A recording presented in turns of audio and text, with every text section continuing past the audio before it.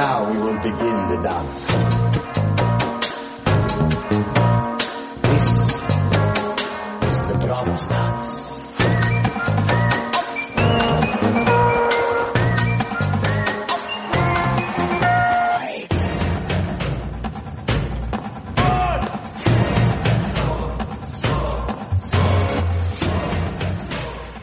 Hello everyone, and welcome once again to Post Game of Thrones, the official Game of Thrones podcast of the books, of the show, of the George R. R. Martin.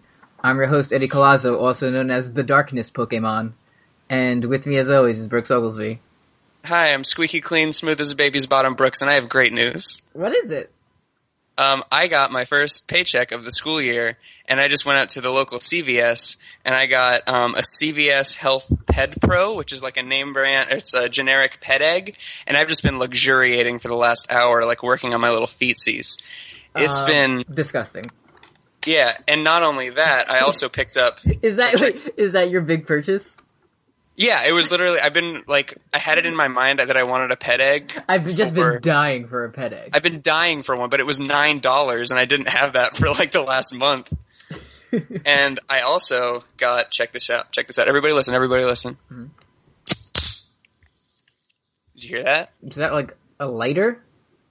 No, that's a Cerise Limon La Croix Curate. Oh, the cherry lime brand, the best brand that I can finally also afford. So it's a great day for talking about the worst episode of anything ever. A rare La Croix. A rare La Croix. Or a Jack Cartier, as I've been made fun of for saying.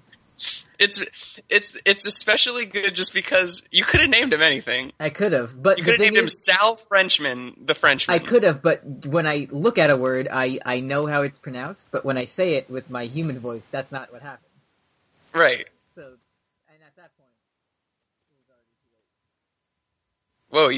Whoa! Your volume just it sounded like you were being pulled away.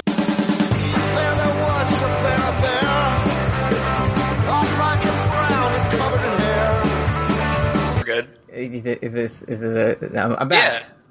Yeah. Sounds good. I'm back from the Upside Down. It was bad. Yeah. It was very bad. It's bad is the thing. Mm-hmm. I had. So this is our Stranger Things cast. This is our Stranger Things cast. Before that, I had jury duty today. Mm-hmm. So what happened is I went to the county courthouse or whatever. I drove there and I sat down, and then I played Pokemon for 20 minutes, and then they said you can go home now. Cool. Because they were like, surely a child should not be on this jury. Not me. Like, because the jury is supposed to be like a group of your peers, but everyone was above 40, and I was like, great, I fit right in. And then the lady said, like, she used very specific phrasing. She's like, just moments ago, the dispute was resolved. Oh. Which I don't know what that means, and I'm very scared of it, but at least I got to go home after playing Pokemon for 20 minutes in public. Did you have to put on, like, a nice suit? I mean, I put on my nice shirt and pants that I wear to interviews, but I didn't wear a tie.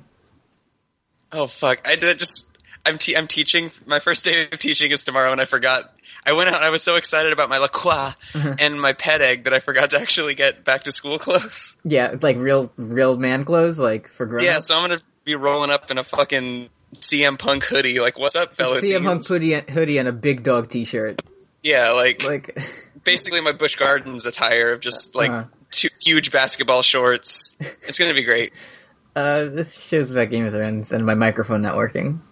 Mm-hmm. And today we're talking about Season 5, Episode 4, Sons of the Harpy. What did you think of it? I don't want to cast aspersions. I didn't care for it. I'm sure that a lot of people worked very hard on it. Yeah. I'm sure it was somebody's, like, somebody was a best boy grip on this, and they were very excited, and it made their family's year. It was very bad. This episode is getting the rare distinction. It's in the rarest tier of Game of Thrones episodes, which I think there are only 3 of now, and this is the 3rd one. And it's everyone's favorite, suck the dick right off a dog. Yes. Is the tier we're in. I hated this episode so much. Yeah, it was the absolute toilet, I would say. Like, this, next to Unbowed, Unbent, Unbroken, this is the worst episode I've ever seen. Yeah. Just because that was more of, like, from what I remember, just concentrated awful. This one was like a slow IV drip of just every scene sucked. Something about it. There was so much. Oh, there was Marine and there was Dorn, and I forgot how bad that scene is. I forgot that we have to talk about that this week. Yep. Fuck. Are we gonna get It was and it was the last episode that, like, when the first 4 episodes leaked before the season started. I remember watching it and I was like, fuck, I have to wait like a month to see what happens. Like, I was into it, I guess. This, to introduce a new bit that we'll forget in a week, this episode was directed by Mark Mylod and written by Dave Hill. So. Okay. Dave Hill is the inventor of Ollie, if I remember correctly. Let's see. He has a page on Wikipedia. I believe he was the intern boy, and then, like, they were like, fuck, we have to write another season of this shit. Dave Hill has been working on an assistant for Game of Thrones as of season 2. In 2014, Hill was assigned to write an episode for the 5th season. Amazing. Fantastic. Follow your dreams. Anything's possible. Anything is possible. How's this one start? A guy gets out of a boat, and oh yeah, Jorah just destroys a fisherman's life, and he's like a good guy. So this guy pulls a boat to shore and doesn't see Jorah, this Jorah the Andal, this giant bear man, just splashing up to him, and like you know when you're in the kid zone of a water park, it's very hard to walk when it's like 6 inches of water. You have to like do the giant bear man carrying a small man. Yeah, and then like he doesn't look at all, and then Jorah just punches him out, and then drags him to shore, and then leaves 2 coins on his chest, which is enough for a boat. Dovagiri. That's what he should have said and closed his eyes with 2 fingers and put the goofy eyeballs on him. And then Jaime Lannister would show up and keep watch. A thing I want to note that this isn't like specifically about the show. It's just a pet peeve of mine is people getting knocked out in fiction. Right. Like it seems like the absolute easiest thing to do, but as far as I know, like it's actually super hard to do and causes serious damage, and you're knocked out for like 15 seconds. Yeah. I heard that, like, if it's, like, a minute or longer, like, your brain dies. Like, yeah. I don't know. Yeah, I don't know. This shows the internal consistency is starting to not add up, I would say. So yeah, Jorah, the good guy, steals a poor man's boat. But then he gives him 2 nickels. He gives him 2 nickels. He gives him 2 copper, like, shitters or whatever they're called in this universe. Yeah, 2 copper shitters is worth 5 golden dragons. in Marine, of course. Okay, but elsewhere there's a big ship that Jaime's on. And speaking of big ships, now that I mention it... Boom, boom, boom. The Cinnamon Wind pulls up next to them, and he's like, hello, I'm the captain, and here's my daughter, and Sam is here, and everything is good. Yeah, and Aemon's in a pickle jar. Yeah. So Jaime's like, hey, what's that shitty island over there? And then... this random guy is like, that's the Isle of Tarth where your girlfriend was from. It's where she was born. But the thing is, Jaime just, like, smiles, and then that's it. Yeah, and then he goes down to the poop deck for Bronn to say funny fuck words. Also, before Bronn says funny fuck words that, like, drove me goddamn insane. I hate him more than I've ever hated Ollie. He's the worst. I had to open this. This episode took me 2.5 hours to watch because I had to pause it and complain to Kim every 3 seconds. So at this part, I paused it and I looked up like game of like Westeros map, and Jaime says, "Is that Estermont?" Which, like, okay, he knows what Estermont is. Estermont is past Storm's End, which you definitely know Jaime would know. Right. Tarth is before both of those. So he lost his hand. Oh, okay. Gotcha. It's because he lost his hand. Okay. I was thinking, like, Jaime should know all this shit and not just, like, be dumb because the plot... He did, but then Locke cut his hand off. Okay, Locke cut his hand off. Locke, the Dothraki man Locke, right. used his arak and cut his hand off. Right. Not Vargo the goat. Okay. Because there needed to be some consequence of Jaime losing his hand. Oh, you mean like catching a cool sword? I have to say this right now. I read that there was George R.R. Martin had to send them a fucking letter that said, Jaime losing his hand would actually make him bad at fighting. So please make him fight bad. Yeah, didn't they have to like tone down the fight? Yeah. He was just like George obliterated. Literally wrote them a letter and was like, please make him at least not good at fighting because that's the point of losing his dominant hand. You can't train for one scene and then be good. They were like, okay, we'll just make him even with a trained soldier for 30 seconds and then kill him. Yeah. Fuck, this is a bad episode. So Jamie goes downstairs and Bronn is there just being racist for no reason. Mm-hmm. But the he thing says is, the fucking fight thing. he says all the Dornish do is fight and fucking fight, which, like, you could just attribute to Bronn being racist and, like, an idiot, but the show proves him right. Like, that's all they do in the show. It's true. Mm-hmm. Yeah. Yeah, because, I mean, in Season 4, we at least knew that, like, they fuck, fight, and eat berries, but now, I guess he ate all the berries, and now they just fucking fight. And wear, like, vague head wraps, so you know they're from the Irish. They're from the Irish shores. It was the worst. And then Bronn's like, "Yeah, Jamie, you can't fight anymore because you lost your hand." Good thing he, like, fights really good later with his hand that is not there. And then Bronn tells Jamie to give Tyrion his regards, which I mean, I don't even know, like, it was a nice Red Wedding reference? I don't know. Bronn wasn't there. Yeah. He doesn't know that. But hey, speaking of good beginnings of storylines, Mace Tyrell has to go to the Iron Bank now. Mace Tyrell is such a fucking dunce. Like, He's such a sweet boy in this scene, though. he is. He just goofs it up. He's like, "Hey, if the crown doesn't pay back the Tyrells their money, I'll take it up with my daughter, the Queen." And then it's Game of Thrones, and nobody likes to laugh, so everybody makes a mean poopy face at him. And it's just like, I always kind of, I don't know if this is, like, true or not, but I always kind of got the impression that Mace Tyrell plays up his, like, ineptitude. Yeah. So, because they're just like, oh, kind of like what Littlefinger should be. Like, everyone underestimates him, even though he's the leader of basically the most powerful house in Westeros at this point. Yeah. I'm inclined to agree to that as well, just not on the show, because he just is stupid and blows up. Yeah, in the show, he's just a goofball. Yeah. I was in Harry Potter. Like, it's... Was he Uncle Vernon or whoever? I don't think he was Uncle Vernon, because I think that guy died. Oh. He was he Slughorn? Yeah, yeah. Those are like the Augustus two. Gloop. Those are like the two big guys I know from Harry. He wasn't Hagrid, so... Yeah.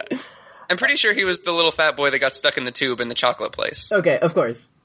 My favorite part of the scene was Cersei was like, "Sir Meryn will accompany you," and he was just waiting outside the room for her to say Sir Meryn, and then he walked in. Yeah. As always happens on this show. And this is... Didn't you, like, tweet that this episode was, like, primo, just things happening because they need them to? Yes. Like, what? Specifically the ending, but also, like, Right. other various little... Because, like, they're just... Hey, for this episode, the Iron Bank needs 1/10 of its money. Yeah, specifically 1/10 of its money. That's what we need right now. Tommen said that Meryn Trant is the one who has to go. Mm-hmm. I saw something, it was like a goof ups, and it said, like, on the scene when Tommen goes to talk to the church people, they're like, actually, in this scene, there are 8 Kingsguard, which isn't correct, because, like, Meryn's gone, and, like, all these guys are dead, Jamie's not there, so, like, they somehow... It's very weird for them to not put Aaron to the Kingsguard. Yeah, they somehow just added one, and, like, they're all unnamed guys. It was Syrio Farrell, probably. I mean, most likely. It was who's okay, so who's Thomas Kingsguard in this episode? It's Syrio Farrell, Dario Naharis, Euron Greyjoy, Benjen Benjen Coldhands. Is that 1 or 2? Are you asking Benjen and Coldhands, or Benjen Coldhands as his first and last name? Because on the show, his last name is Coldhands. Okay, so Benjen Coldhands, that's what, 4? 5, the door that Hodor holds. 6, Bloodraven, and 7 is, Duncan. 7 is... Duncan de Tall, 8 is, Rhaegar Targaryen. So... Right. I mean, if... That's a good episode. Right. Just much like this one. And they all have 2 swords. My favorite, that's how you know that they're good and they can protect the king. So then Meryn's like, "Oh, I have to leave to Braavos now?" And then Cersei says, "Yes, you have to go across the ocean now." And then he says, "Okay, bye." And then he leaves on his intercontinental voyage immediately. Right, but before Mace is like, "I'll give the Titan of Braavos your condolences," or some shit. Like being a goofy dad, and Cersei can't stand it. Yeah, and then Cersei's mean to Pycelle for no reason, and then dips. She's just like, yeah, it's he makes a comment about the small council getting smaller, And she's like, no, it's small enough. But we just needed a sentence to end the scene with, because this will never come up again. Like, Cersei's, in the books, her, like, is it mistrust or distrust? Mistrust? I think I use them interchangeably. Of, Pycelle is, like, almost kind of justified in that she's, like, paranoid about everyone, and also he has been seeing Marjorie or whatever. Sure, yeah. But in the show, it just happens for absolutely no reason. Because he's completely portrayed as, like, a Lannister sympathizer, and all he ever does is pretend that he can't walk good. Yeah. So, like, I don't know why she hates him so much in the show. He fucks and slumps. That's all he does. Yeah.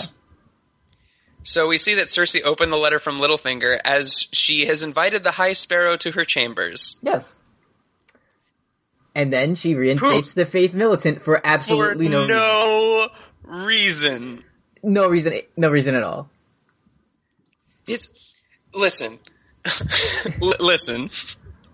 Listen. In the books, she, like, needs the support of the Faith because the Sparrow movement has come to town, and, like, she needs the blessing of Tommen, and also they have millions of dragons in debt owed to the Faith. I read it's 1 million gold dragons that they owe. And I'm not even sure if that was the total sum, but he was like, that's what we're agreeing on.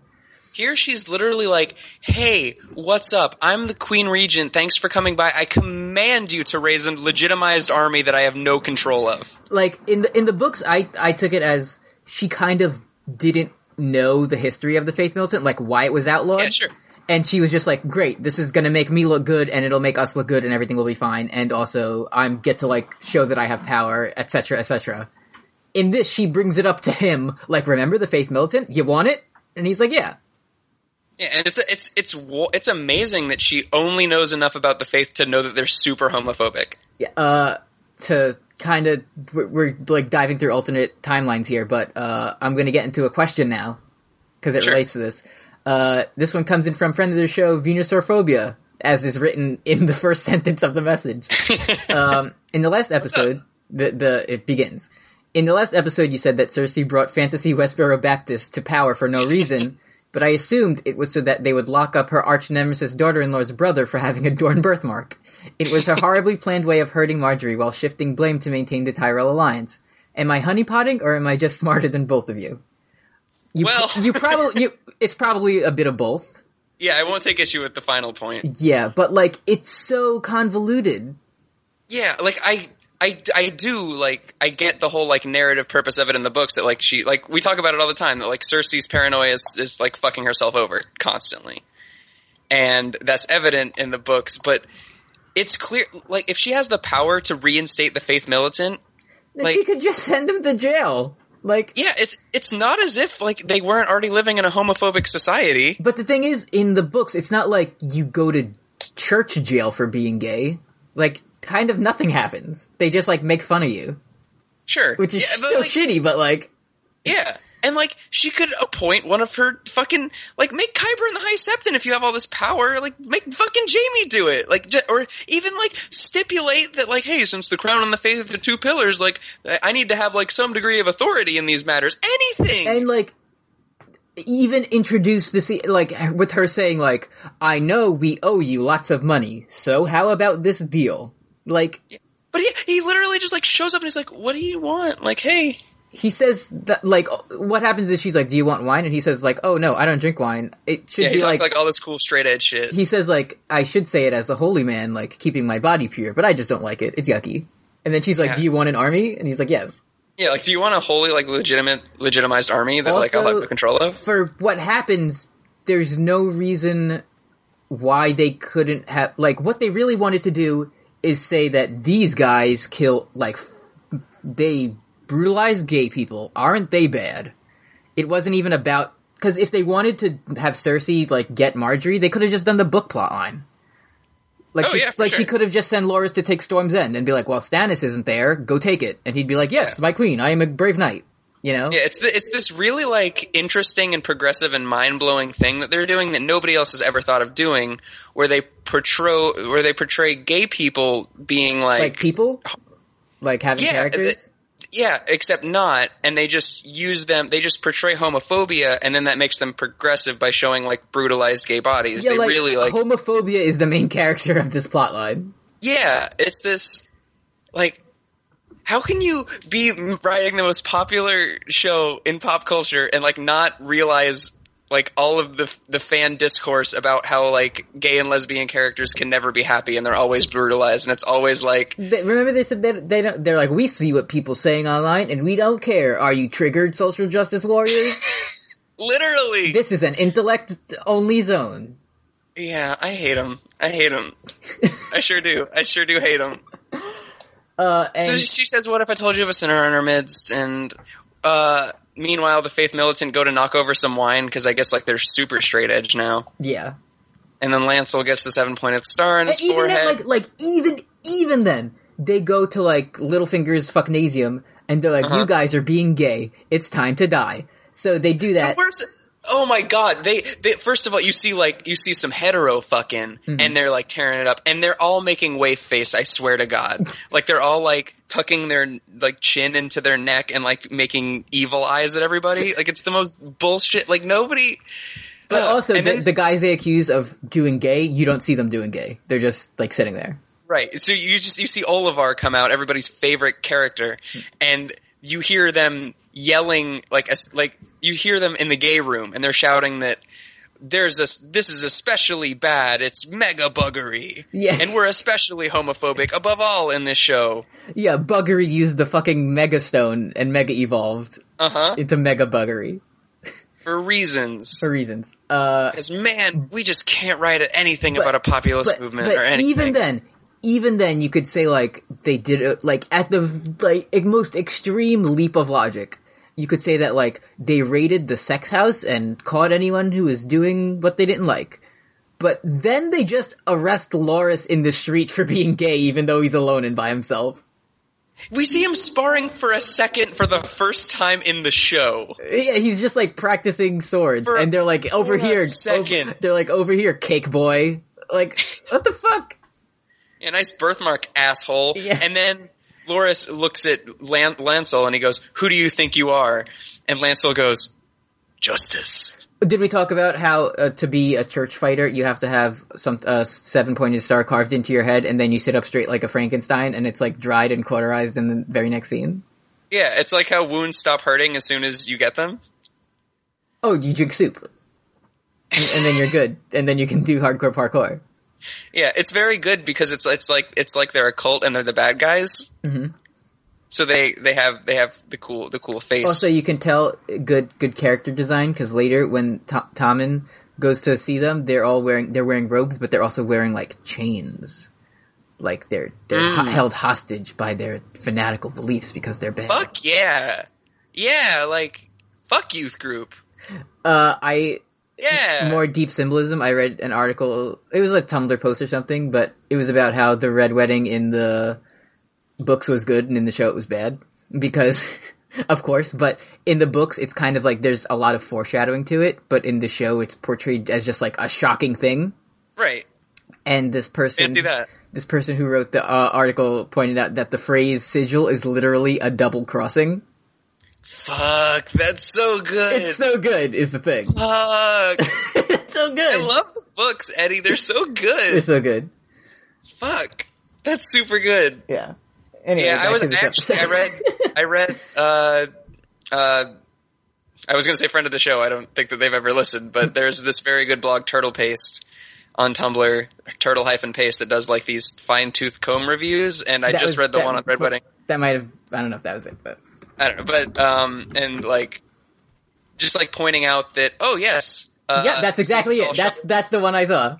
Okay. And just like pointing out how Kat smiled for like the first time on the goddamn show. And it was just to like it makes the viewer feel bad. Yeah, and like how it doesn't make any goddamn sense that Talisa was there, but they just like had to tie up that loose end, and Creatively, it made sense. They were never interested in telling any story relating to Talisa, so they were just like, wouldn't it be fucking cool if we stabbed the fetus? I still, like, 3 seasons later, just the phrase, like, Talisa honeypot is just so funny to me. Because it makes so much more sense, and like, I'm thinking back, and like, I still think it's like my favorite episode, but it's still not, it still like doesn't hold up logically, it's just like very exciting. What, the Red Wedding? Yeah. Yeah. Because like I think I remember us saying good episode, not completely ironically. during that. I guess, but that was before, like, we knew what the future held. That's fair. Yeah. That was before... Yeah. It's a bummer that, like, that's when they stopped reading the books. Yeah. And they were like, hey, people like it when we just kind of, like, throw shit at the wall randomly instead of foreshadowing. Oh, like a twist. Like a twist. Just things happening doesn't make it a twist. Like, was Melisandre being old, was that a twist? Like, no. Well, the thing about that is that she was very old. Oh, gross. And then she had a body that was older and thereby less sexy than the body we had seen before. So then you watch The Greatest Show on television and all of the discourses. Oh no, I jerk off to an old person. Oh, you got me again. Red Wedding 2. Red Wedding 2. My boner died. Yeah, you stabbed it right in the shaft. You give my boner bread and salt, and this is how you repay me?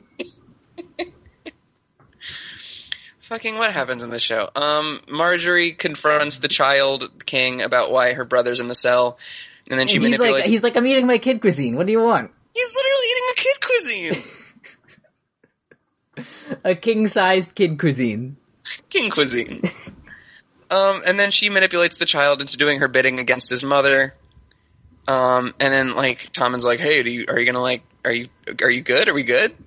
And then she just, like, storms off and she's like, no, I'm not coming home tonight because she's the worst. Yeah. And then is Marjorie a good character or a bad character? Like, no, good or evil? She's a good character because Cersei's bad. I thought Cersei was good. Well, she's not good in this next scene. Okay. For this episode. Okay. Because then Tommen confronts Cersei and why is every character on this show just the Big Show? It really... Because in interviews, Big Show's just like, oh, fucking...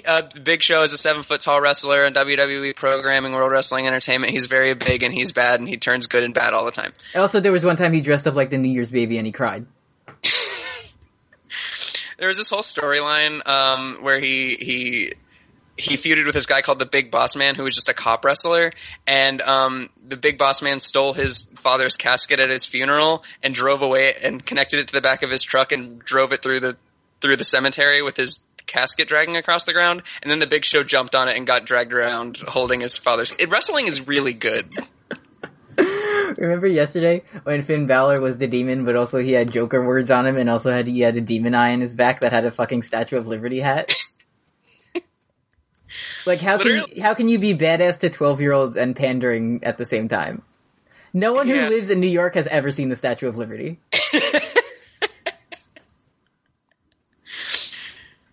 Oh man, wrestling's really bad. Don't watch it. Remember that fun main event? It was really bad. Me and Eddie watched... Did you watch... I watched 6 hours of wrestling last night. I didn't... I was like tuning in and out of it. Okay. Like, I had it up, but I was going between Game of Thrones and pausing Game of Thrones and yelling and then watching wrestling and being like, Apollo Crews is there and he lost to The Miz clean. Perfect. And then... I watched the entire 2-hour pre-show and then I watched the 4-hour show. And the 6-hour shows in the main event, a person lost by getting a punch. Unless your name is Wrestle Kingdom 8, I'm not watching a 4-hour wrestling show. Oh, for sure. So, like, Brock Lesnar sucks. Yeah, and Randy Orton is bad. It's bad. Randy Orton sucks. How do you have your 2 main events go to no contest? Yeah. In a 6-hour show. I don't think I've said this in, like, a couple episodes, but fuck Roman Reigns. Fuck Roman Reigns. Also, New Japan Wrestling is very good. Fuck Davos. Where's he been? Isn't he in that? No, he's not in this episode. Yeah, because it's the one episode where they try to make Stannis nice. Fuck, we have to talk about that scene. This episode's really bad, Eddie. It is. That's why I want to talk about Kenny Omega and how good he is. Kenny Omega's very good. He did everyone's moves. He did his best friend's moves, and then he did the previous leaders of Bullet Club's moves, but only his move was strong enough to win. That's it was the Walter White. He took the moves from the people who he beat, or he became the Danger. He became the Danger. God, he's fucking good. And I like how the first ever foreigner G1 Climax winner is some dude who's like his theme song is like Sephiroth. music. Anyway, this bad. Yeah, guy. Japanese wrestling is very good. It is. All of it. So Tommen knows all about the High Sparrow all of a sudden for this scene. Mm-hmm. He literally goes into Cersei's room and he goes, "You reinstalled the Faith Militant and talked to the High Sparrow, who is the new person that." He's been eating kid cuisine all season. And Cersei like swirls a glass of red wine and she says, "Yes, I've heard of this Night's King." Mm-hmm. So Cersei has the power to just like go over Tommen's head, even though like in the last episode they were like Cersei's power dwindles every day, which except is weird. for when she doesn't. Mm-hmm. In the book, she can do that because Tommen is 8. Tommen is 8. Like he's old enough to fuck in this world. That means like you can be king, right? Yeah. Even Joffrey never fucked. There's literally the entire, The Winds of Winter came out today, and the entire Tommen plot is just Cersei trying to, like, figure out how much golden dragons to give him, like, when he loses a tooth under his pillow. Like, it's the whole book. I thought you were gonna say it's, like, 976 pages that just say Joffrey never fucked. Yeah, well, that's like he did replace the appendix with 30 pages of just Joffrey never fucked. It wasn't as good. I've been waiting for The Winds of Winter for 6 years. And I gotta say, it wasn't as good. Nope, someone's cranking their hog down. Oh, speaking of Sansa, she's not in this episode. Yep, good. No, she is. Fuck, is she? She's in the crypts with Littlefinger. Christ! Fuck, I hate this episode. Alright. So Tommen goes to talk to the High Sparrow, but he's praying. So, and, like, I remember that trick that I used to do in high school, and my mom would knock on the door, and I'd be like, "I'm praying, can't come in." And then they don't let him in, and there's almost a fight, but it's not episode 9 yet, so... Mm-hmm. So there can't be a fight. And then the guy starts yelling about how Tommen's an abomination, and the populism never comes up again. Man, remember when people rioted in Season 2 because they were just hungry for bread? Remember when they ripped the highest, like, ranked church official to shreds because there was no bread? That was from the book, though. Man... If only they had kept him alive, and like, I bet he was like super like progressive on LGBTQ plus issues. Yeah, but oh well. I mean, you could say that's why they ripped him to shreds. They have none of it. Yeah. So Tommen tells Marjorie that there's no way to free Loras, and I quote, "without violence." If only there was a way. If only he could choose violence. And then so Marjorie goes, "I'm going to go talk to Meme Grandma," and then she goes to leave to talk to Meme Grandma. John. And then we're at the wall. Jon Snow. John's explaining to people how to fight while Selyse like starts dragging John's. Yeah, Jon Snow's fighting with the sword because that's his entire fucking character, and then Selyse goes, "I'm bad too." Do you see that good boy down there? I'm the opposite. Yeah. And then Melisandre is like, "We are all good in the Lord of Light's eyes," and she's like, "Yes, master." I've been thinking a lot about how George said that Melisandre is the most misunderstood character. Like, I really want to do a reread just of her, because, like... Doesn't she only have one chapter, though? Yeah. Like, I'm gonna reread, A Dance with Dragons soon, so... Yeah, because, like, the whole thing is, like, you think that, like, you just kind of think of her as, like, this one-dimensional, like, she's evil and she's manipulating Stannis, but, like, she genuinely believes these things. Mm-hmm. So, like, when she was just being nice to Shireen, like, she actually meant that, until episode 9 when she's like... When Stannis gets a little chilly, and he's like, fucking burn your daughter. Burn the witch! Burn the witch, but so yeah, Selyse is being an ass about like her daughter because she has acne or whatever, and then Mel's like, Shireen's literally perfect in this episode. Shut up. Yeah, she says okay. And then Selyse leaves, and Melisandre goes, "I'm evil now for this part." Stannis, hey, remember what happened when you trusted Davos at the Blackwater? And Stannis literally looks at her titties and says, "I need you." And then, the Reigns of Castamere started playing. It was weird. Yeah, that was weird. And then she opens up her cleavage a little bit more, and then a skull flies out of it, just like a flaming skull. Flaming skull. and the skull says Halo 2 on it.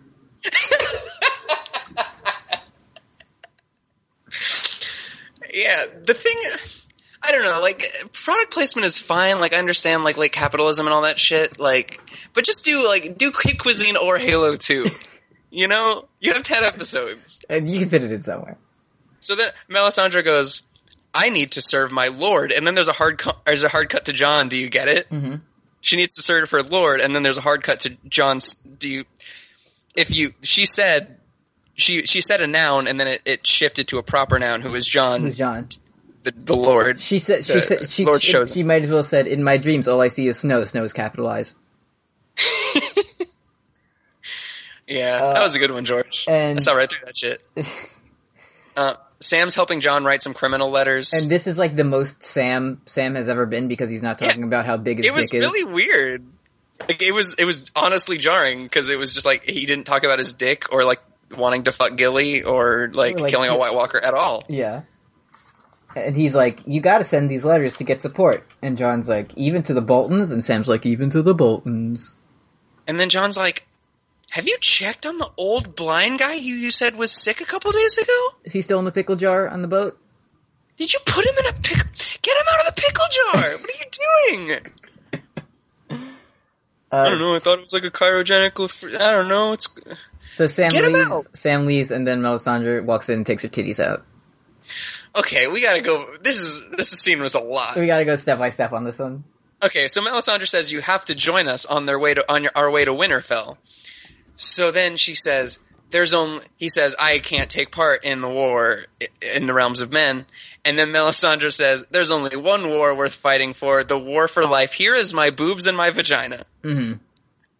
And then John... She, like, straddles John and takes out her boobs. And then John just presses on her nipple like he's fucking playing Galaga. Like, what is he doing? He's just, like, beeping it. And then he recoils after a couple of... He's like, oh, Ygritte had titties. I can't. he says, I lay with the wildland girl. And she's like, no one asked. You know, and then... And she she's says, literally... "You know nothing." She's like, we have the power to make life. We have the power to make murder shadows. Mm-hmm. Like, she says that to seduce him. And then he's like, Ygritte, I can't. I can't. Then she leaves and says, you know nothing. She says the Ygritte meme. And then nothing ever comes of it. But yeah. Like, she just says it because we know it. Yeah, she says, Mance Rayder died 3 episodes ago. And nothing happened. Yeah, and then that's the end of I thought it was weird when she walked in and she took her like cloak or whatever off, and she was like, the dragon will have 3 heads. And John's like, I don't know what that means. Yeah, and then when John like Galaga beeped her boob, and then she like took off her necklace, and then the boob was older than he thought, and he was like, Ygritte, I can't. It was one very old boob, and then she said, gold will be their crowns and gold will be their shrouds. And John's like, what are you talking about? Yeah. You know nothing. And then she puts back on her necklace, and then she goes, and you will be my forest lass, and then... Wherever whores go, and then she just sprints away. Mm-hmm. Weird writing in the scene. Yeah. She just summons a horse from the ground, and then kind of gallops away. It was a weird scene. Then Stannis likes his daughter. He gets a visitor, and Shireen is here. And then Shireen's like, hey, Dad. And then Stannis is like, are you bored, you fucking idiot?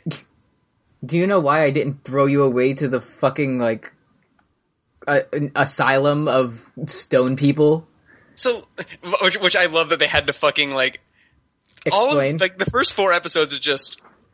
yes, the stone men of Valyria, which people with very contagious grayscale go to. Yeah. So, okay, so Shireen walks in, and she's like, yeah, I heard that Mom said that she doesn't want me to come, she didn't want me to be here. And then Stannis is like, she shouldn't have said that. I'm glad that you're here. And then Shireen just asks if he's ashamed of her, which doesn't make sense, considering the context of what they just said, but it's still tear-jerky, so, like, whatever. And... here's the thing, like, I was very moved by this. Like, I was like, oh, cool, like, they're finally gonna humanize Stannis a fucking little bit. Mm. So Stannis just tells her the story of her grayscale finally?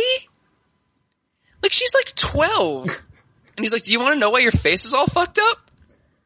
Has he really never told her? In the behind the episode thing, they were like, we really needed this scene to show another side of Stannis, that he isn't just all about, you know, his ambition and his goals of being king. He's also Which just is like weird, a dad and a guy.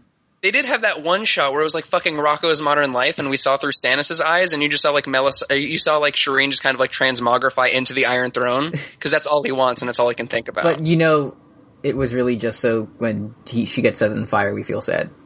Yeah, and then she goes in for the hug, and then Stannis like has to be very careful because the Iron Throne is very sharp and he's very ambitious. Ooh, watch your thorns. Your pointies, my daughter. And so So yeah, he goes, "You are the Princess Shireen Baratheon, and you are my daughter, and you belong with me, and fuck, it is cold. Please light up the altar and burn her to death. Fuck, it is cold out here. Shit. Jeez, the snows haven't even started yet? Fuck. I just got the Doppler weather radar report that said that winter's coming in 2 weeks. Fuck." Remember in the next scene when Littlefinger says that Stannis' army is bigger and he survived worse and he can bear storm? Right, because Littlefinger has the premium Doppler radar, and he knows that winter is about to come. Except he doesn't know Ramsay Bolton, but he doesn't know Ramsay Bolton is bad. He doesn't know shit about that nice boy. So, speaking of, like, the shittiest hard cuts in the world, fuck Mark Mylod for all this shit. So, Shireen is my Lightbringer, get it? Uh-huh. So Stannis and Shireen hug, and then they literally do a hard cut to the flame that Sansa's holding in her hand. Mm-hmm. Because Shireen gets burned to death. What if Shireen is Stannis' Nisa and she was his sacrifice to become the Lightbringer? What if that was what they were trying to imply? Is that your impression of me? This is my impression of a Reddit guy. Oh, okay. I have a lot of theories, and I know he died the next episode, but what if it was what they were doing? I really like this hot new intellectual property. I'm excited to see where he goes. Does anyone else think that Ned and Lyanna are Jon Snow's parents? I think Game of Thrones is all about subverting expectations, and wouldn't it be interesting if the honorable Ned fucked his sister? I know Tyrion raped a sex worker twice, but he's not a rapist. Is Tyrion anyone else's favorite character because no one likes them? Hey, does anybody else think that Davos is nice? Davos is nice and will get the good ending of everyone. He's Stannis' best friend, and he's his good conscience. I think A Feast for Crows is kind of where the series fell off. I think A Feast for Crows and A Dance with Dragons are bad. And also, I don't like Quentin Martell. I'm gonna send George a letter telling him to not die before he finishes the books. Come on, George. We're waiting. I have this theory that George is actually sitting on the last 2 books, and he's finished them years ago, but he just wants to wait until the show's over to release them. You have to water me, George. You have to use Please. your pee. George, give me that hot yellow stream. George. Blast me with piss, George. Blast me with piss from your fat pink shaft, George. Please, fill a kiddie pool and let me just submerge myself in your piss, George. I need some of that Arbor Gold, George. George, there's some Dornish red in here. You should really talk to a doctor. Alright, for everyone stop listening. So we Is can just Kim talk. still in the room? Kim is, but she's watching Stranger Things again. Oh, thank God. Yeah. I know I could do that bit because she has headphones in, so like, she won't make me leave her home. Yeah. Just like look out your window and you'll see Apollo with a fucking hat and like a suit. No. We were talking about swimming in a kiddie pool of George R. R. Martin's pee. Oh, so you thought if I was listening I'd be offended? And make me leave. Leave. I'm doing a podcast right now. Okay, stay. Okay, thanks. So kind. Thanks, we get to keep the studio. Yeah. Okay, I heard I beat you in mini golf yesterday. She beat me by one single stroke. Mm. You see, You know what'd be really funny about one single stroke? What? What if like you did that to your penis? I cranked my penis like a golf course? Disgusting.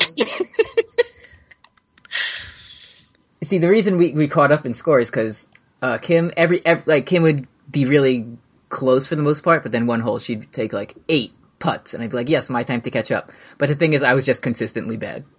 Right. So, I was bad the whole time.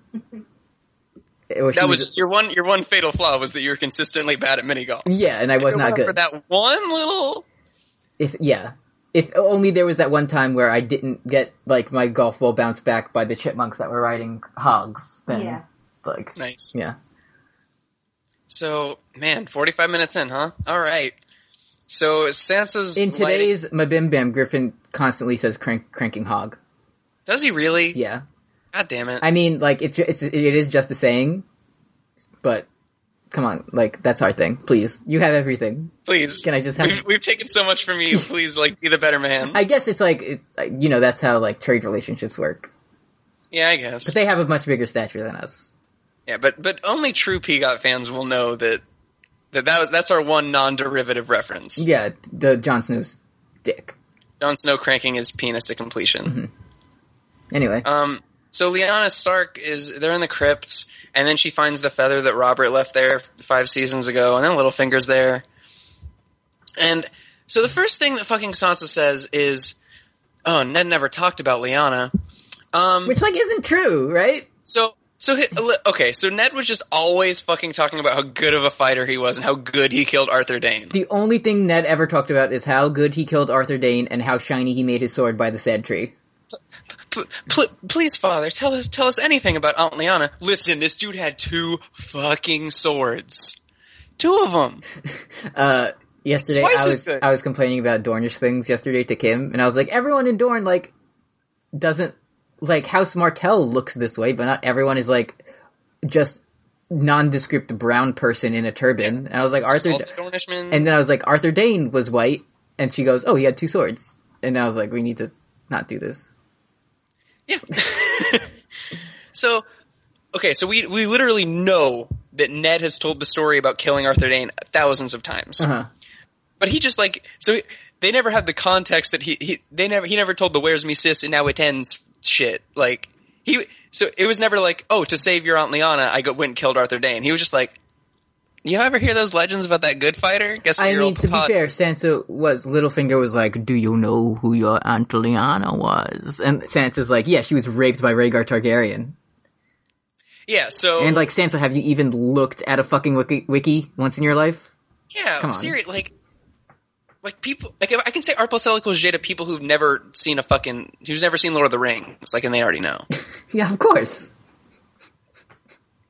So, and then, like, Littlefinger tells a story about, like, the tourney of Harrenhal, but he does in Littlefinger voice, so nobody listens. Friend of the show, Matt Trampoline, our Pokemon rival, said, like, read the notes section of this on the Game of Thrones Wikipedia. Just read the whole thing. And it's, like, 10 pages long.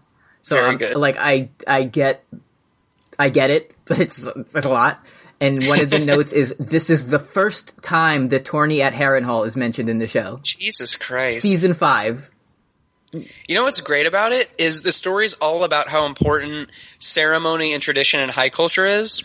Like, this faux pas made everybody's smiles die. It was the day all smiles died. And it was because he gave flowers to a different girl. This was like the shooting of Franz Ferdinand of A Song of Ice and Fire. It literally was. And it fucking... Wasn't it like Barristan or somebody? Or maybe it was Littlefinger who was just like, yeah, nobody would be dead if it weren't for this one social faux pas. Yeah. But then Cersei blows up the Pope and it's fine. Yep. So Littlefinger's going to King's Landing to appease Cersei. I'm gonna be honest, I have absolutely no fucking idea why he's doing this. Like, not even as, like, a cynical, like, yeah, the show is bad, but, like, I genuinely don't know why he has to do this. It's to deflect suspicion from Cersei, because if he doesn't go when he's summoned, then she'll think something's up with the public marriage that they're gonna do. Okay. Guess we'll have to tune in next week. So, and does Littlefinger not know, like, that the last time we have precedent for this. There was a time when Stannis was marching to where Sansa was, when she was a prisoner, and she was literally going to be murdered before he could liberate her. Do you know who else knows that? Sansa, and that would probably be on her mind. It's not. Remember, like, it's not though. When it was in that episode that George R. R. Martin wrote called The Blackwater, it was very good. Actually, that episode was probably better than The Red Wedding, now that I think about it. Yeah. But, and then, like, she finds out that Ilyn Payne is going to fucking kill them before Stannis can ever get them. And, like, Roose would have an especially vested interest in killing her to, like, delegitimize the Starks. But Littlefinger's like, it'll be fine. Stannis will win. Jon's not Azor Ahai. Stannis is. Anyway. And then he kisses her, and then he's like, remember, fucking avenge him or whatever. I don't know. I gotta go. Bye. Oof. I love you so much. I gotta go. See you later. Only Cat. No, your sister. Yeah, only your sister. Bronn's rowing Jaime to shore now, and they get to Dorne. And then they sleep until morning so that they can be seen better, which is interesting. Yeah. They get there at nighttime, and they're like, this is a good place to wait until noon to walk around. But they're sleeping on the sand, and then there's a shot of, like, from below, and it's, like, Bronn standing above Jaime, and he has a knife blade. And Jaime's like, oh, but Bronn throws the knife blade, and he hits a snake. Yeah, there's a snake right there that was and Bronn says, he says, oi, Gov, now we got some lunch. Yeah, and then they make snake kebabs. I don't think just this like is- the Outback. I didn't see this note anywhere in like any weird goofs, but I don't think this type of venomous snake is native to the Irish shores. So Yeah, I would probably say not. then The only kind of snake that I think is native is the sand snakes, who we'll see later. So then they start walking, and then 4 House Martell guards walk up, and they're like, No, they're like, hey, "You are not from here. Where is my accent from?" it's literally like the dude's name is Derek. Yeah. Like for sure. So these Dornish guards are just like patrolling this abandoned beach. They're just like, I don't know how, like, I don't have like the inside scoop on the immigration policies of the Seven Kingdoms. Mm-hmm. But I'm pretty sure like Doran isn't like especially like, it's hey, fine. these. Like, they're not just going to come across people and be like, why the fuck are you in 1/7 of the world? Like, there's no border police anywhere. Yeah. Like, I guess it would be weird. They're like, "What are you like? Why are you here?" Yeah. But they were like, "You're not from here." Yeah, and and then Bronn goes, hey, it was a shark attack, Gov. And then they go, there are no sharks in this ocean. Yeah. What? And then Jaime goes, "It could have been a dolphin," and then they all fight. Yeah. Yeah, and like all of these horsebacked guards have like the long tourney swords that can just like obliterate people. But then Bronn kills the 2 of them that have those, and then the rest of them retreat for the purposes of this battle. Remember when one of them swings at Jaime and he catches it with his cool golden hand? Like, he Yeah, it catches was the very sword? good. Because, like, how do you miss the point that badly? The point He's about to lose, and then he flinches with his sword hand by putting it up and punching the sword, I guess. Like, even if that was what if he, like, how is that an instinct to catch a sword with your hand? Like, he never Yeah. tried that before. He didn't know that would work. Like, he could have rolled. He could have done a lot of Yeah, things. but it would have been cool for us to see. Yeah. Oh, hey, wow! I'm actually a better fighter than before now. Woof! We were so close to some character development right George there. is like- I love my sister Cersei. And then they actually did the scene. Remember when in A Feast for Crows when Jaime gets the letter from Cersei and he's like, put it in the fire? That's what D&D did with George's letter about Jaime being a good fighter. Do you remember? Do you know the thing about Barristan's actor? About he How, like- wrote a letter that was like, please don't kill me, and they were like, we want to kill him even more. Yeah, because like the dude's a book reader, and he was like, and also he's so fucking good on Twitter. I know we've talked about this before. I'm Yeah. sure we have, but just like he was like there's somebody who's like, why did your character have to die? And you're just like, fucking ask D&D. Like, why is the show so stupid? No idea. Yeah. And he was like, what would you have liked to see from the books? And he was like, fucking like any fight. And like I saw somebody like tweeting at him just like the then come, like the most badass Barristan line. Mm-hmm. Fuck. Anyway. It's not the only one. Anyways, so Alaria meets up with the Sand Snakes at like their sand tent, just like their sand pavilion Their sand on the pavilion. beach. And then this is another instance of them just taking things like literally. Like that speech about like Oberyn told me he like said the spear or the tears, like choose Fuck, one. it sucked so bad. But that didn't literally mean take a spear and throw it through some dude's head. It Yeah. was like symbolism. So fucking she goes. So she shows up, and then Obara says, "Will it be war?" And then they say, "We don't have an army without Doran." And then Alaria responds with, "Cersei loves her children." Nobody's saying anything to anybody. They're just saying words, and all this needed was fucking like she says the literal spear thing and actually throws a spear through a man's head. And then in writing on the screen it says sand snakes, and then the song starts like Arabian Nights. Like that's all this scene needed to be complete. Because that's basically what was happening. Yeah. It's like really like it's the worst. It's like it's so like exotified and like very bad. So then Tyenne's like, we have a problem, and then she uses her whip to whip. This guy's buried up to his neck in sand, and then she whips a bucket off of his head so you can see him, and he has scorpions on him. Like what the fuck is going on? And he's the one that told them that Jaime Lannister was here. Cause So why are they gonna kill him? they recognize Jaime Lannister, but the guards don't. And then they're going to kill him. And then Ilaria says, it's Doran's way in peace or my way in war, because these guys got fucking masters of fine arts and writing. So what happens is a guy's like, hey, I know you. You're one of the famed Sand Snakes. Let me tell you this. Jaime Lannister is in Dorne. Seems like information you would like to know. And then he dies. Yeah, and then he gets fucking obliterated with a spear to the face. Yeah. Which is... I don't know why, probably because I wasn't paying attention, but the first time I watched this episode, I thought, because they were like, this ship's captain, and I thought it was Salvador San. And I was like, oh my god, no, why would they do that? But then it was like, oh, it's just some unnamed brown man. Mm-hmm. So Tyenne's like, it's your way in war, Mom, I love you. And then she says, are you with me, Obara? And to this yes or no question, Obara chooses the third option, which is just fucking monologuing. In one of the notes things, it was like, none of these women are actually her daughters in the books. Yeah. Are you with me, Obara? When I was a child, my dad came to take me to court. I hadn't seen him before. My mother wept and said that I was too young, and Oberyn tossed a spear at my feet and then pointed to my mother's tears. It's a yes or no question. Sorella is my favorite Sand. She's very good. She's not in this, though. So then she says, TLDR, yeah, sure, I'm with you. Yeah, let's kill this And then no-scopes the guy in the head. Yeah, 360 no-scopes this, innocent ship's captain. Yeah. Anyway. It's very good. Women on top. Yeah, oh man, Dorne's really good. So Tyrion's mumbling, and this is the beginning of comedy Tyrion, I'm pretty sure. I don't think he ever shows grief again. No, he doesn't. So now he's like, Jorah has him on the boat, and he has a mouth gag, and he's doing very annoying noises until he takes it off. And then Tyrion's like, I see a bear sigil, and you're very big, and you have blonde hair, and also that means you're Jorah. That means you're Jorah Mormont's son. There's Alpha Centauri. That tells us that we're going east, and hey! That means you're planning to take me to the Dragon Queen, Daenerys. I'm the gift.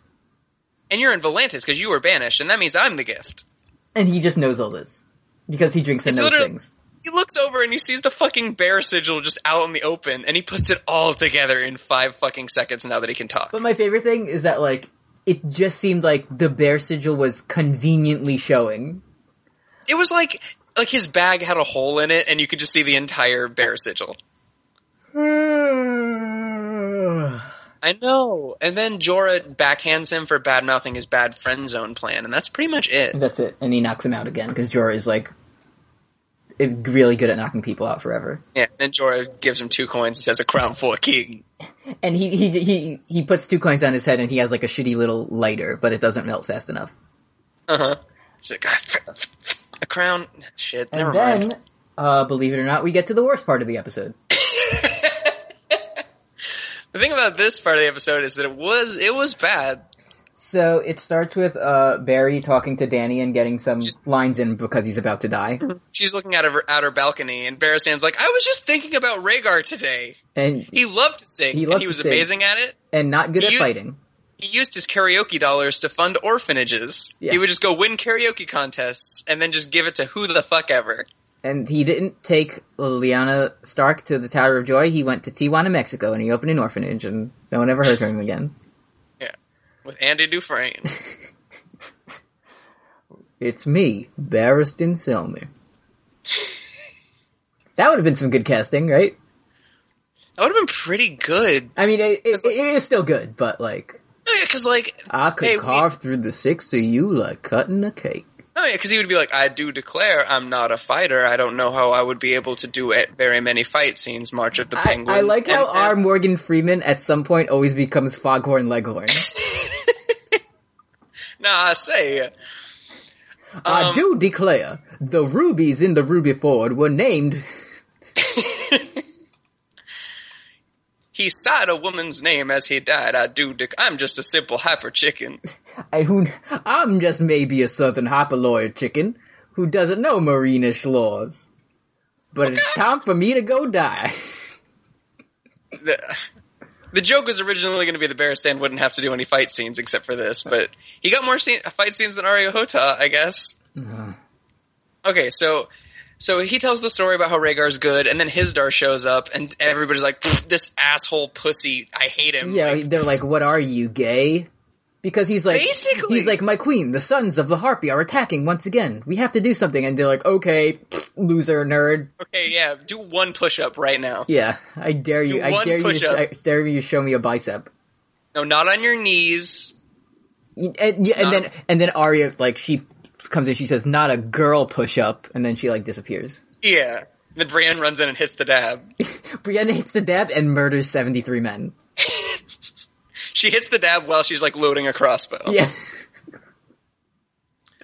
Fuck, that was cool. That's my Lightbringer for this week, was when Brienne hit the dab and she killed everybody with crossbow. Yeah. It was very good. So, Hizdar wants to open the fighting pits again, and then, like, they do the thing where it's like, this is gonna win us some fucking Emmys, where, like, he monologues while, like, we see shit happening. Mm-hmm. The Sons of the Harpy are going out, and then we see the evil lady, the evil Harpy, the one woman of the Harpy. Mm-hmm. And the Harpy go and kill everyone, and, like, it's a lot like the straight edge Faith Militant, I guess, but it doesn't matter, and it's not parallel in any other way.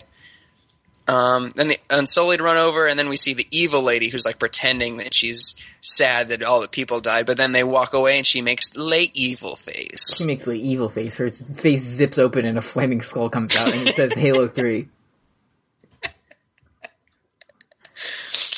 Fuck. I love that joke. So then they get led into a trap, and they decide, hey, Unsullied, let's split up, gang! You know that's not, like, a thing made up, right? You know there was a Halo game where one of the advertisements was a flaming skull flies out of Master Chief's head. Oh, no. I think it's a very funny bit. Okay. I don't know the reference at all. It's actually a real thing that happened. Okay.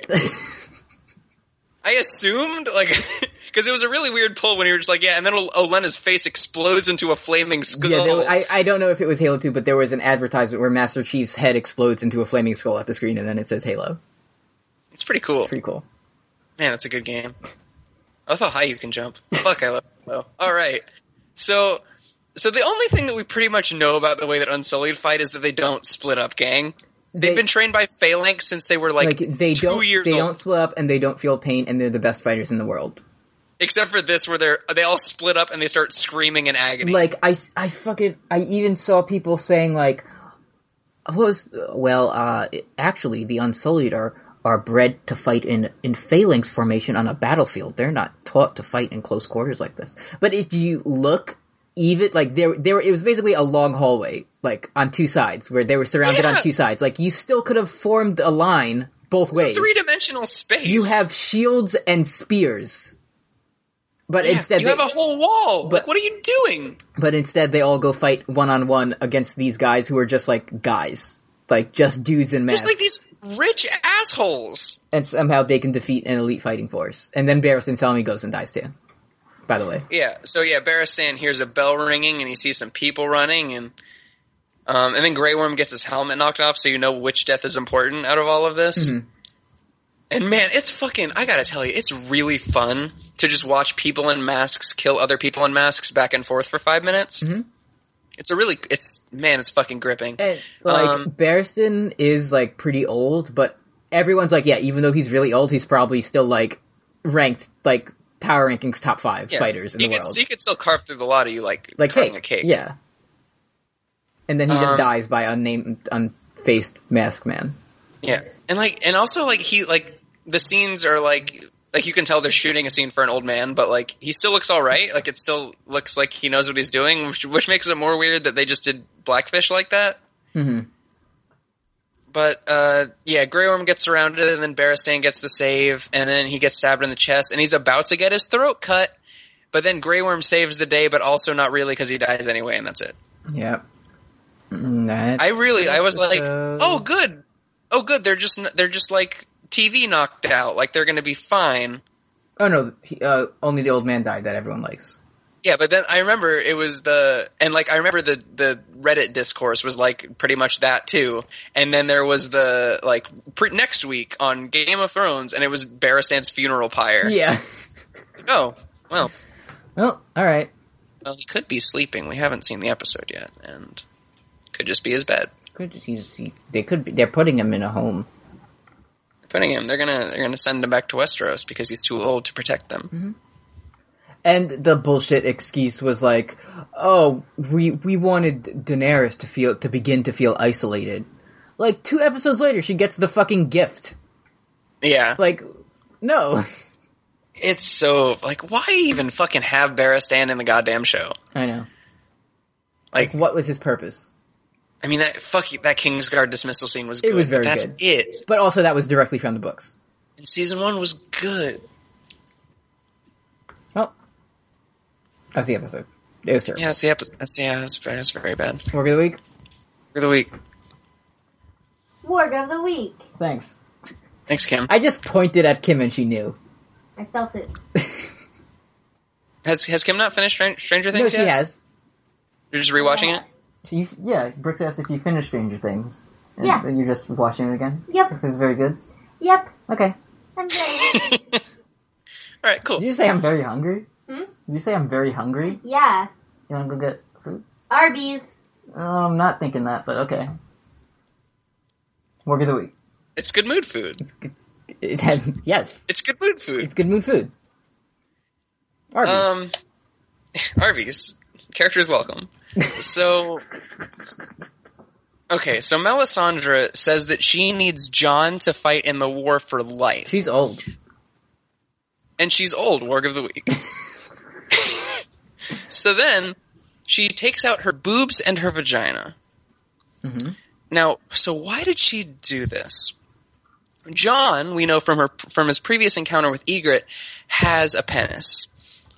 He has a penis. Yeah, I guess. No, we saw a tip. Mm-hmm. So, but we know that in that encounter, he only used his tongue. So I'm thinking, what if the life that Melisandre was talking about was like the creation of a third person, like a smaller person that could like fit? Because we know that Melisandre can like hold things in her belly because she had the shadow in there. Stabilize. So My son. yeah, there's the shadow boy in there. Mm-hmm. So if perhaps they were to do something with their private parts, they might be able to do some sort of like genetic warging. And by doing so, and let me back up. Okay. So if Jon were to commune with Melisandre in some way, perhaps something to do with I don't know why else she would take out her private parts unless they were very important to this communion. And were to connect them with Melisandre's private parts, then they might warg together and create a third independent small person. And we know that Mel has a stretchy belly from the Shadow Boy. Yes. So I would assume she would be the one to carry the third smaller person through this sort of genetic warging. And by doing so and creating this third smaller person, they would win or at least have a good fight in the battle for life by literally creating another life.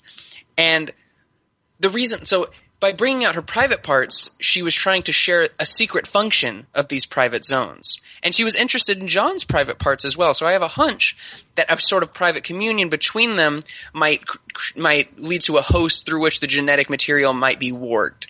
In the same way that the Army of the Dead creates more dead, these penile and vaginal tools might be used in order to warg new beings into existence. Okay. I'm imagining just like a guy in a lab coat with a big magnifying glass, and he's just looking at Jon Snow's dick. Yeah, I mean that was me. I was just like I was NCIS this whole like in the Ygritte episode, just like enhance, and then he did have a dickie. And then what are we saying? There was the episode where he came back to life and he had an enormous cock. He had what?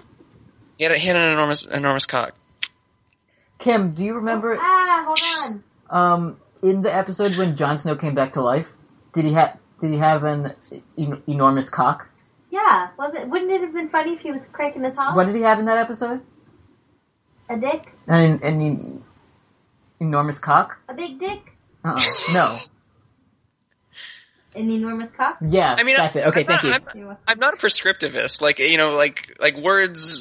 Like words come into meaning through use. Like he could have a big dick as well. 12 times. Jeez. Okay, have fun in the Upside Down. Here I go. Someone doesn't want to talk about Jon Snow's dick. Ugh. In the Upside Down, Jon just gets an enormous ass. It's like our world, but different. Yeah. Questions. Fuck, Stranger Things is so good. Questions. If you have a question, email us at postgot@gmail.com or send us an ask on our Tumblr page, postgameofthrones.tumblr.com. That's what. And while you're at it, make sure to send in some fun French names for Eddie to say on our D&D podcast. Like, this is a name that's not real. Because I'm not going to name anyone like I'm not going to name anyone Excalibur, but they're also not going to be Fred. So find a good balance. Unless they're a dog named Fred, like that would be funny. Fuck, that would be good. Have we met a dog in the show yet? No. I mean, we met like angry dogs. We met a direwolf. Yeah. Sick. Friend of the show, Tumblr user Chie Satunaka's asked a question. And this says, my friend Ember is a bartender, and the guy who plays Sam showed up in her bar last night. He was very nice and brought drinks for many people. No question, just wanted to share. Hey. Nice. Great. Also, another question. Hey, what if it was called Milk of the Poopy? Fuck, that'd be really funny. It would be very funny. I don't know if it would be funnier if it was called that or if it wasn't called that and then somebody just called it that as a joke. That's going to be on like season 7, like bloopers from the set. So I was going to say, Tyrion will say Milk of the Poopy and everyone will laugh. Yeah, and then what if it was called Milk of the Poopy and then like you called it as a joke Milk of the Dookie? So that's another word for shit. It would be good. Yeah. Anonymous asked the question. This is for Brooks. Fuck. I told my friend that you like Happy Feet, and he wants to know what you think of the sequel, Happy Feet 2. Well, here's the thing. I didn't really, like, I appreciated that Happy Feet was PG. Have you seen Happy Feet 2, Eddie? No, I have not. Okay. Was Happy Feet 2 rated R? Yeah, that was my main problem with it. And the thing is, they didn't really, like, even use it that much in the thing. Like, it was mostly just, like, Penguin singing songs, but, like, it opened up with Mumble and Gloria, his girlfriend, and it was just, like, an 8-minute scene of just Mumble's bare ass slapping as they, like, just had fucking raging missionary sex. Did the penguin say fuck? Only once, which you can do when it's PG-13. So after the sex scene, there's just like 80 minutes of just like, I jump, I move, I stop. And then they're just like at the Penguin Club and Get Low by Lil Jon and the East Side Boys comes on. Like, and then version. Mumble's like, Gloria, fuck, we gotta dance. But then they play the censored version. Huh. Weird. I didn't like it as much. I haven't seen Happy Feet 2 I'm really yet. not a fan of the Kids Bop version of Lil Jon and the East Side Boys featuring the Ying Yang Twins Get Low. Fuck, was it not the East Side Boys? What did I say? You said the Ying Yang Twins. They're in that too. Oh, okay. They like to see ass and titties. They say it in the song. Yeah, it's a very inclusive song. But yeah, I'm looking forward to Happy Feet 3. I went on the Wikipedia page for the director pretty soon, just kind of like just check what the status of that is.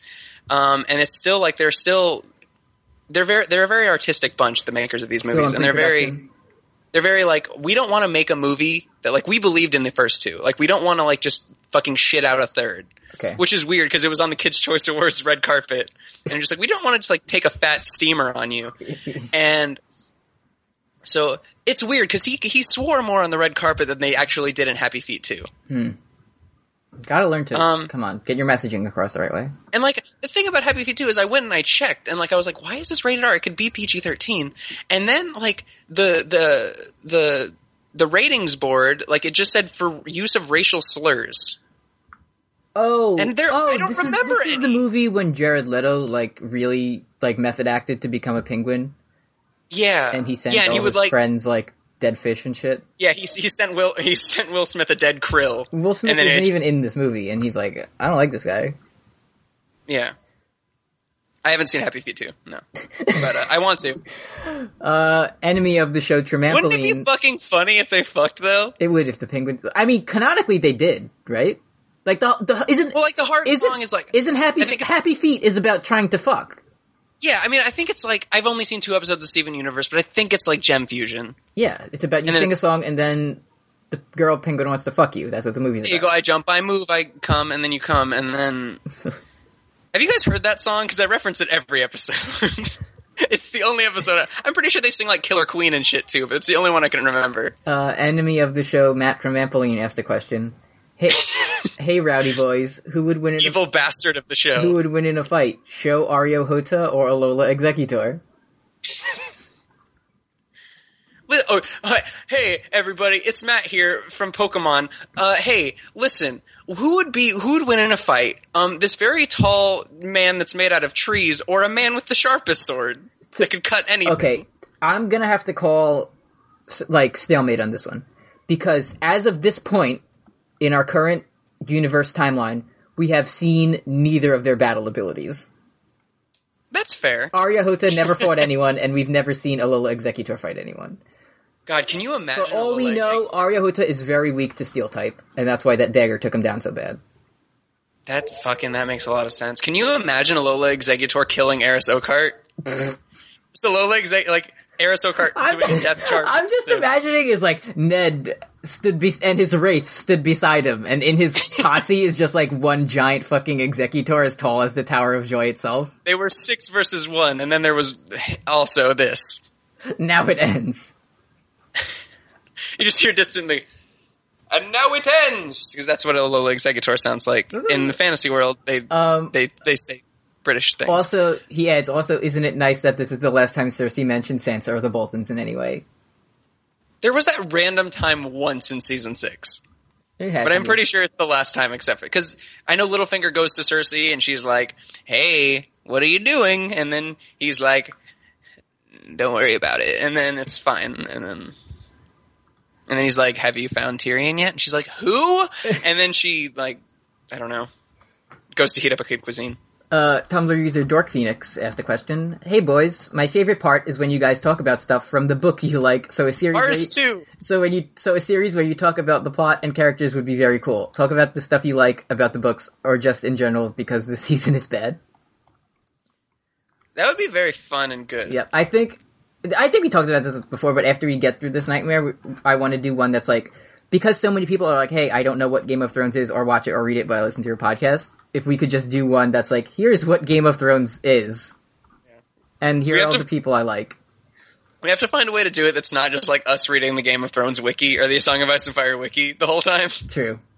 Because that's definitely my steez. I'm gonna be oh fuck, we're doing a Dorn episode? Let me just get Ariana Dorrant's entire shit up real quick. Yeah, I'd like to read this chapter to you. It's called The Princess in the Tower. Fuck, it's really good. And it's me making an audiobook and George R. R. Martin killing me in my sleep. You haven't started to Dance with the Dragons yet, right? No. Okay. I'm taking a little break. Haven't you? Yeah, you've had a busy week. Didn't you get your tooth boys out? I had a root canal, and it was very bad. Yeah, I heard that you didn't get any milk of the. They didn't give me milk of the poopy. Milk of the dump shit. And the thing is, while it's happening, you're just hearing all this and your teeth are exploding and all this, and the guy's like, hey, do you want to see your nerve? And I was like, yes, and he pulled it out and he showed me my nerve in my tooth. Uh-huh. But I was like, I don't know what's actually happening, so I went home and I looked up root canal videos on YouTube, and they just drill a hole in your tooth. That's cool. I mean, it's pretty cool. But it hurt a lot. Yeah. Tumblr user Taking Turns at Random asked a couple questions. First one, can you guys talk about how in show canon, the more noble and skilled a warrior is, the easier it is to kill him because it is shocking and therefore dramatically satisfying? By this logic, Daemon Blackfire, the Dragon Knight, Brienne, and Jaime should all be literally a bug bite away from death at any given time. See, that's why I worry about the Alola Exeggutor question, because I underestimate the fuck out of that fool. I really feel I live in Florida, we have 5 miles an hour breezes all the time, that dude's gonna be toast at the slightest breeze. Is he grass and dragon or psychic and dragon? I thought grass and dragon, but I tried not to do research on God's Coconut Mistake. Okay. Yeah, it's just about, wow, you're told they were good and then they weren't. Isn't this good writing? Yeah, it's very good writing. Yeah, it's like how we never saw Barristan win a fight. We never saw Arthur Dayne win a fight. Also, part 2. How about how Tyrion is shown to be very close to and beloved by Myrcella and Tommen in the very first episode, but that is then literally never mentioned ever again? No, well, he's a good guy, and that's why he ships Myrcella off to Dorne as a political pawn. Of course. Because he's a good guy. Last question. Oh, we're running long in this one, huh? Yeah. Had a lot to be... It was mean. My thing about it was a bad episode, and we had a lot to talk about. Tumblr user Billbox Fieri asked a question. Ooh. For a while, I listened to your podcast and was not going to read the books or watch the show. But we fucking sold you on it, didn't we? I adamantly refused to watch the show. However, recently I gave in and read Game of Thrones, and I'm reading A Clash of Kings now. I love Sansa and Bran so much. They're precious and important. Unfortunately, yes, they are. Unfortunately, my friends that only watch the show disagree. How do I convince my show-only friends of how wonderful these characters That's are? weird that people watching the show don't care about Sansa or Bran. That's Like, really weird. The thing is that, not to be like shitty internet cynical guy, but like you can't. Like they have no evidence to prove that that's real. Yeah. They only know these characters as being like wildly, the characterization like massively going from one end to the other, or exposition box. So like, yeah, I don't like a grad school tip that I always got is like, hey, like every paragraph that when you're reading a book, put a gummy bear on it, and then like when you read it, like every paragraph you get a gummy bear, and that keeps you reading. So maybe if you like start up like that system with them, and like you just like sit next to them at the coffee house when they're reading it, when they start to read Game of Thrones, you go like, we should turn back. Will said to Garrett, "That's a gummy bear right there," and then you just continue for 1,000 pages. 1,000 pages. Bran like isn't one of my favorite characters, but at least in the books, I like know he's extremely important to the narrative. Oh yeah, he's the door to the whole like mystic like fucking like fantasy element of the shit. Yeah, but in the show he just sucks, and Sansa sucks too. Like you can't like if they don't want to read the books, like it's a futile. It's especially like it's so weird because. Like, say someone who watches Game of Thrones and is caught up on Game of Thrones and has seen 6 seasons of the show, if you ask them to be like, hey, maybe read the books, they're like, I'm not doing that nerd shit. Yeah. Like, you watch I love it. Westeros. Yeah. I don't know, like, yeah, it is like a big difference. Like, people who read the books, like, they're fucking like, they're thirsty for that, like, kiddie pool of pee. Like, anything that he releases, like, we're fucking, like, all over his live journal, like, oh, he said that the monkey on his back was getting smaller. That means that he's written 60 pages in the like. But yeah, people really don't give a shit when they watch the show. Yeah, most of them don't. Yeah, I heard a new one from a show watcher recently, who just said that George is waiting for the show to be done, and then he's just going to do a novelization of the show. What? Because he was like, he just couldn't do it on his, like, the show did it. Like, the show is successful. Like, why wouldn't he just copy the show? Oh. Yeah, that makes great sense. Is this someone I swear to God a person said this. Is this a person who also thinks, like, Talisa was a Lannister spy? No, because I think that's, like, a theory that requires evidence. Oh. Is Arya cool? Yeah, I think the thing about Arya is that she's cool. Great. And she's Wolverine. That's the episode. It was bad. That's the episode. Fuck, I didn't drink my crinkle drink it. Goddamn all. We're just going wild on this one. Yeah. Yeah, you can send us stuff at postgot@gmail.com or send us an ask on our Tumblr, postgameofthrones.tumblr.com. Listen to Fantastic Satisfaction. It's getting its own feed soon, trademark. Yeah, we're working with enemy of the show, Matt Tramampoline, on getting it hosted and everything. But much like when the Lannisters and Dornish, married. I mean, when the Targaryens and Dorne married, and I don't know. It's post Game of Thrones and Elite Full Restore, the two pillars that the world rests on. I challenge Matt Tramampoline when Sun and Moon are released. We have to do a best of 7 battle series. Fuck yes. But yeah, listen to Fantastic Satisfaction. You should listen to it because, like, it's not a gimmick when I'm just like, fuck, I have to watch this again. And it's the complete like, we have to do 2 more of these, and I'm fucking miserable. Oh, but, I forget if did I ever mention this? The winners of our contest? I think you just said you'd be in contact with them. I did. Previous read email, Tumblr user taking turns at random won. And chose the contest winning choice of being on an episode of Post Game of Thrones. Oh. And because like our timeline fucked up because some weeks were just like, yeah, we're not going to do it. But right. They said they wanted to be on the last episode 6, Unbound and Venom Broken. Oh God, why? Okay, sure. So, welcome. Yeah, so we'll see if that still works out. But Yeah. All right. yeah, Fantastic Satisfaction is much better than Game of Thrones because I write it. Yeah, Eddie writes it and it's very good. It's very good. The latest I'm like- episode is just out. There was a murder. Yeah, there was a murder. Yeah, we got real fucked. Like, How are these boys gonna get out of this one? yeah, those Duke boys. I do declare, Dude, I may just be a Southern Duke car who knows not the ways of war. I may be Lightning McQueen from the Cars Pixar series. It's me, Larry the Cable Guy, and I'm a tow It's- truck. Like Tow Mater without the tuh. Have you Fuck, seen? Cars was good. You saw the movie? Of course, you saw Cars. Oh, hey everybody, it's me, Eddie. Pixar movies are bad. What are you saying? I've never seen Cars. It's good. It's about cars, but it's a lot more about the human condition than you might think. That's- You learn that you learn that winning isn't everything. No spoilers, but it's a lot like Rocky 1 in a lot of ways. That's the episode. Thank you, Sonic the Hedgehog. It's the episode of Sonic the Hedgehog. Teens, Cars 2.